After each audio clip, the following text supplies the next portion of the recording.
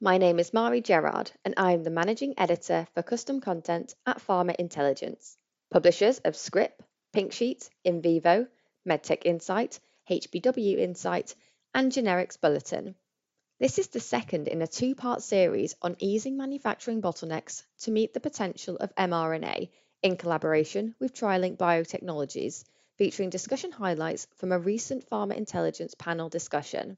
In this episode, you'll hear further commentary from a lineup of industry experts. We have Andreas Kuhn, Senior Vice President, RNA Biochemistry and Manufacturing at BioNTech, Greg Troiano, Chief Manufacturing Officer of the mRNA Centre of Excellence at Sanofi, Phil Chalice, VP of Product Development at Etherna, Albert E. Price, Senior Director for CMC Development at IAVI, and Khalid Yamut, Senior Director for Quality Control at TriLink Biotechnologies.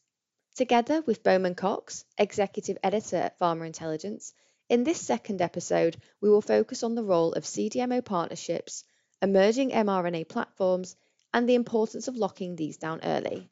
But looking into on the analytics side, what about potency testing? Is that an area where there's some improvement expected, or what are the expectations there? Well, potency is a must for your DP, and that still have some ways to go. But part of it is related to the LNP and how it's being encapsulated. So it gets more complicated because you really need to make sure that it's somehow your mRNA is being delivered to the cell when you're doing the potency and see how the cells are behaving and if you got the right protein and the right response. So these are things that have not been done in the past. It's been a great achievement the last few years to be able to do that, because LNP in the past, they were used, but were used mainly for delivery of drugs to tissues. One of them was used and been used for a long time to deliver pain relief on surgeries. Like if you're restructuring your knee, there's a company that make encapsulated bupivacaine. They apply it on the site. The LNP there is a 72 hours sustained release, so you don't have to take opiates to manage the pain. By saying that, there was a lot of application for LNP, but it was not to deliver to the nucleus of the cell. And this is a great achievement that happened with COVID. And now we have to catch up in terms of all the analytics to prove those things and do that. And I think there has been some work done, but it's still a long way to go. And if you want to look at the DS, in this case, the mRNA, you are expected to look for activity. But with that, if you have the antibodies, you can do a simple IVT Western blot. You really don't have to do a cell base, and you can have a much more robust method that doesn't require all this tedious techniques when it comes to cell-based assays. Excellent. Anyone to weigh in on that? Or Andreas, maybe I add a little bit here. I mean, as was mentioned by Khalid, so potency testing is a must, right? And I think we know now how to do it for mRNA-based vaccines, especially for one where you have like one encoded antigen. But with now products under development with more like complex mixtures of antigens, or maybe an antigen that's composed not of a single protein, but of multiple proteins that have come together, I think the testing will become more complex, because you want to ensure that it's not only the translation, as mentioned before, and which might be sufficient if you're just thinking about one protein or one antigen, but really about the functionality. And that would, I believe, become even more important if you think about approaches for mRNA outside of the vaccine fields. I mean, there are proof of concept data and early clinical studies with encoded antibodies or encoded cytokines. And I think here you probably will have to show functionality of the molecule. Not only that it's translated, but that it really becomes a function molecule. Again, with an antibody, you might have a light chain and a heavy chain that have to come together and things like that. So it's certainly one topic of high criticality, where I think we kind of know for some products how to do it, but we still have to learn more for more advanced and complex products. Yeah, I think I would fully agree with that of what's been said so far. I think clearly potency assays are absolutely crucial. And in terms of development and analytical development, they're often rate limiting. And sometimes the development can be technically challenging. So this is for sure a great area of focus that's needed for the future.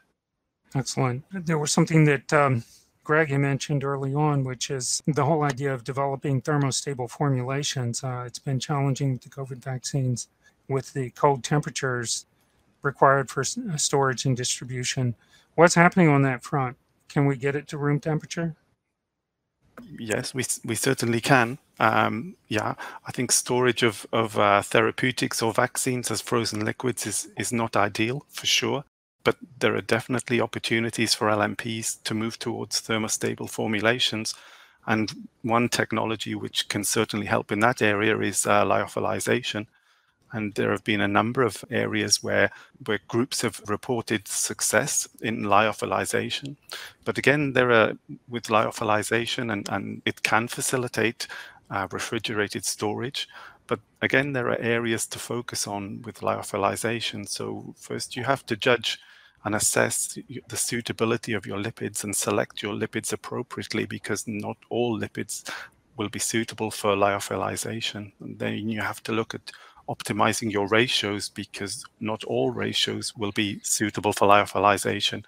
Then, of course, you move on to screening your formulation buffers and cryoprotectants, and that will then take you on to optimizing the variables for your lyo process. So it can be done, it is achievable, but all of these points need to be taken into consideration, because it can be quite a complex activity with multiple variables interacting. One of the challenges that we found here is that the stability can become an issue even in phase 1 testing, whereas you normally wouldn't start developing a lyo formulation until later in the process. And we found that with mRNA formulations, that if you have, so, with COVID, obviously phase 1 study, all the studies were greatly expedited, but with normal phase 1, we found that if there are delays in enrolling a study, that you can start to run up against, the stability of a phase 1 formulation, basically, phase 1 storage, frozen.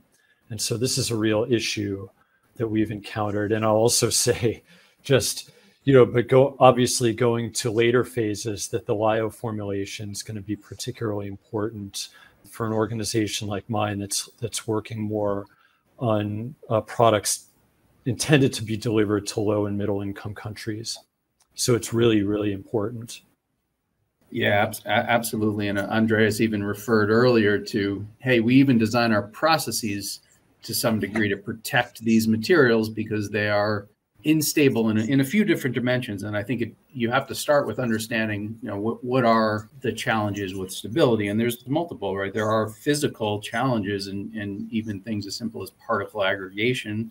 And then there's also chemical challenges, and there's the degradation of the mRNA, of course, but then also of the lipids. And lyophilization was mentioned, of course. Any type of dehydration, water is a big enemy for hydrolysis and other degradations. But there are also other opportunities to make more robust materials chemically, and that's in both the starting materials, in the lipids, and in the mRNA, and then also the suspending media and the other excipients that we work with. So I think everyone recognizes the challenge. -80 formulations are not commercially viable. I mean, hats off to BioNTech, Pfizer, Moderna for making that be so for the emergency COVID. But I think long term, we will see more elegant formulations and dose presentations as the field evolves. Excellent. And I just wanted to check real quick on the question of GMP requirements. With this being a novel modality, are there any particular issues there that you'd like to highlight in the area of clarifying how GMP requirements apply?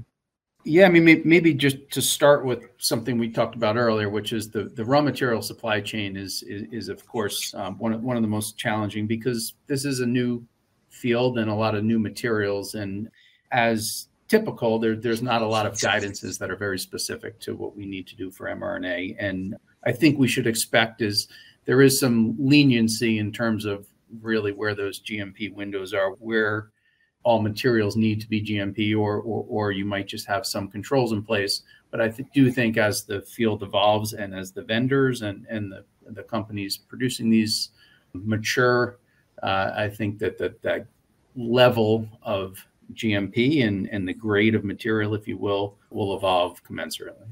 And there are, of course, many other phase appropriate components, but I'll stop right there. I mean, I can add to it. This question has been coming up quite a bit.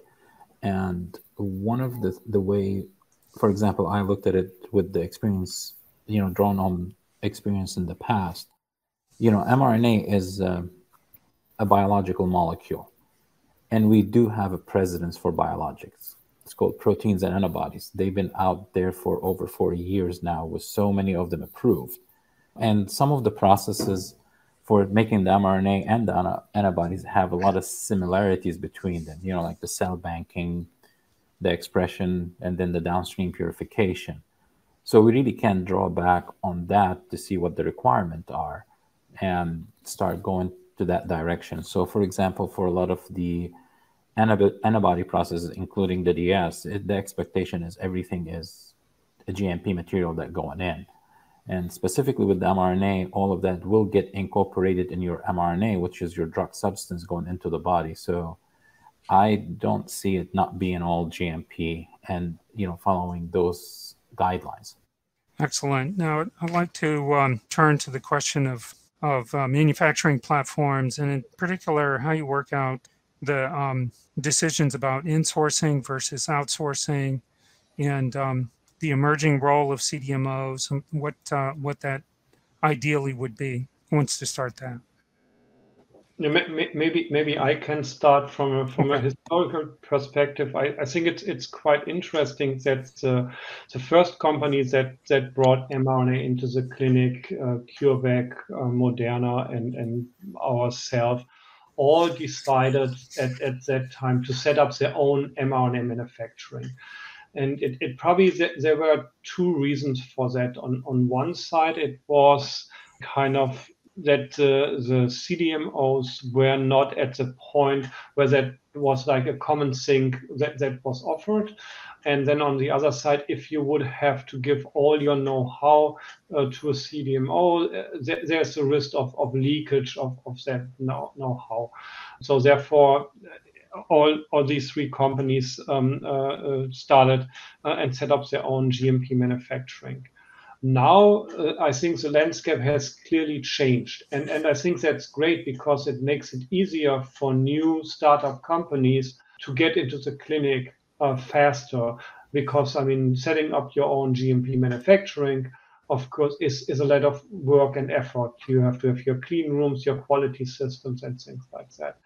And as I said, this has now changed with really CDMOs with experience in mRNA manufacturing that they've now obtained over the last few years, and with a lot more interest by these companies to bring in their own development work. I think that's a huge advantage and a big step forward to make this technology broader available for clinical testing. Yeah, I would fully agree with that, Andreas. And I think currently we see a lot right now. There are many innovations in the mRNA field, and there are lots of small academic excellence groups, small startups and biotech, all with really fantastic ideas for therapy and different therapeutics. So there's such a lot of innovation at the moment. And I think previously outsourcing possibilities were rather limited, especially in early phases. But I think now we're seeing much more experienced mRNA production CDMOs in the marketplace, and the number and experience of such companies is really improving greatly. So now we see that a number of companies, many companies indeed, offer full ranges of services from construct design to mRNA process development and manufacturing, right through to provision of lipid libraries LNP formulation activities and actually the LNP process development and manufacturing also. And also what's important that we're also now just starting to see is that we get some dedicated analytical CDMOs that are also coming into the fray that can support the manufacturing activities with improved analytics. And again, I think this, particularly in the process area, is already improving a lot. And I think in the analytical area will continue to improve as well.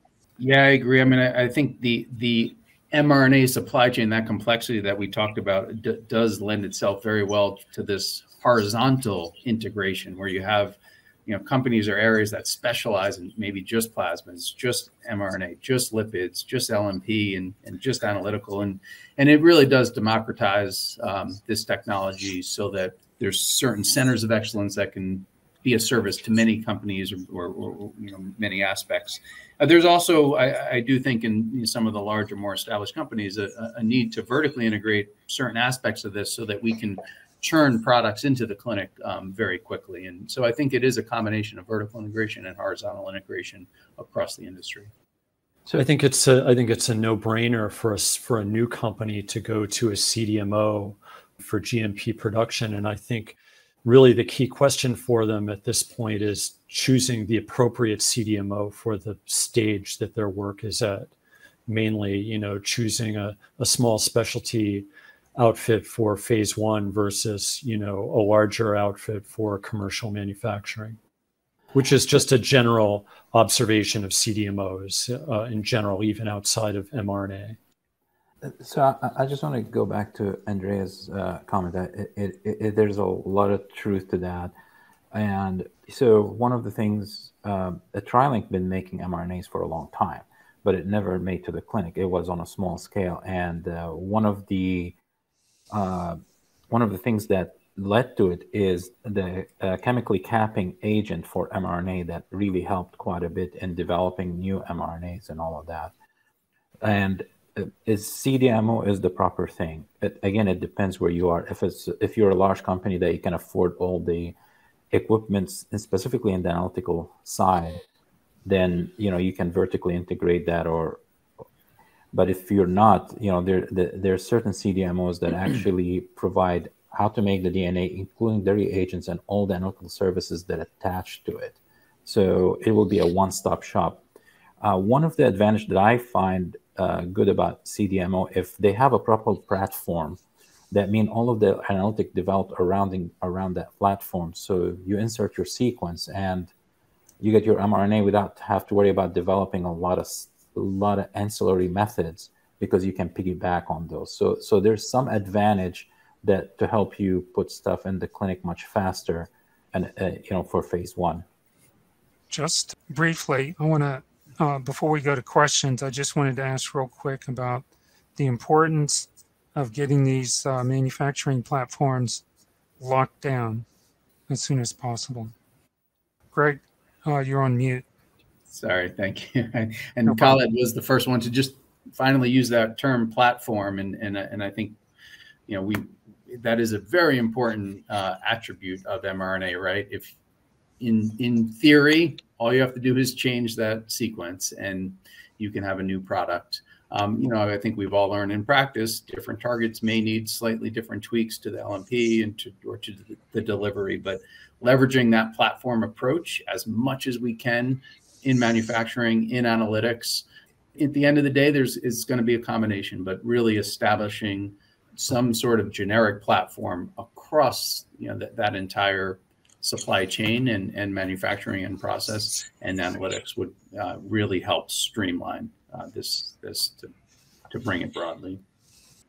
I think it's really, really important, to from the mRNA standpoint, I'm going to leave the LNPs aside because that's going to require what method of delivery you're going to have and all the different ionizable LNPs that you would have to screen to get the right particle. But in terms of mRNA, I think it's important to lock down the platform because that can help you a lot with your in-process materials that you're clearing. Again, I view it as an antibody. You have to clear all what you put in. You have to clear it out because you don't want it to be in anyone's body circulating. So with that, once you lock down the platform, you have a full understanding of your process and you have all the controls being monitored. So that could help quite a bit speed up potential mRNA therapies for other indications. Yeah, just wanted to add one short comment. I think it's important to really define the term platform here, right? I mean, is it really that you don't do anything different for different sequences, or can adapt and that still belongs to your all over platform? I think that's important to consider here. Just Agreed, Andreas. That's a good way to put it. Yeah, I was just looking at the questions. There's an interesting one here. I'm curious of your thoughts on that.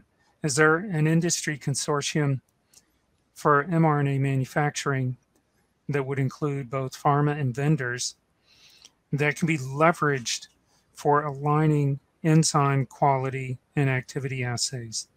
The current situation, which reached very rapidly to the credit of numerous vendors, but differences between vendors is causing nightmares for supply chain and regulatory. Is there such a consortium, or does there need to be one? It's an awesome question, and I would say there does need to be one. I don't know if I would love to hear if there is one. It's a great question.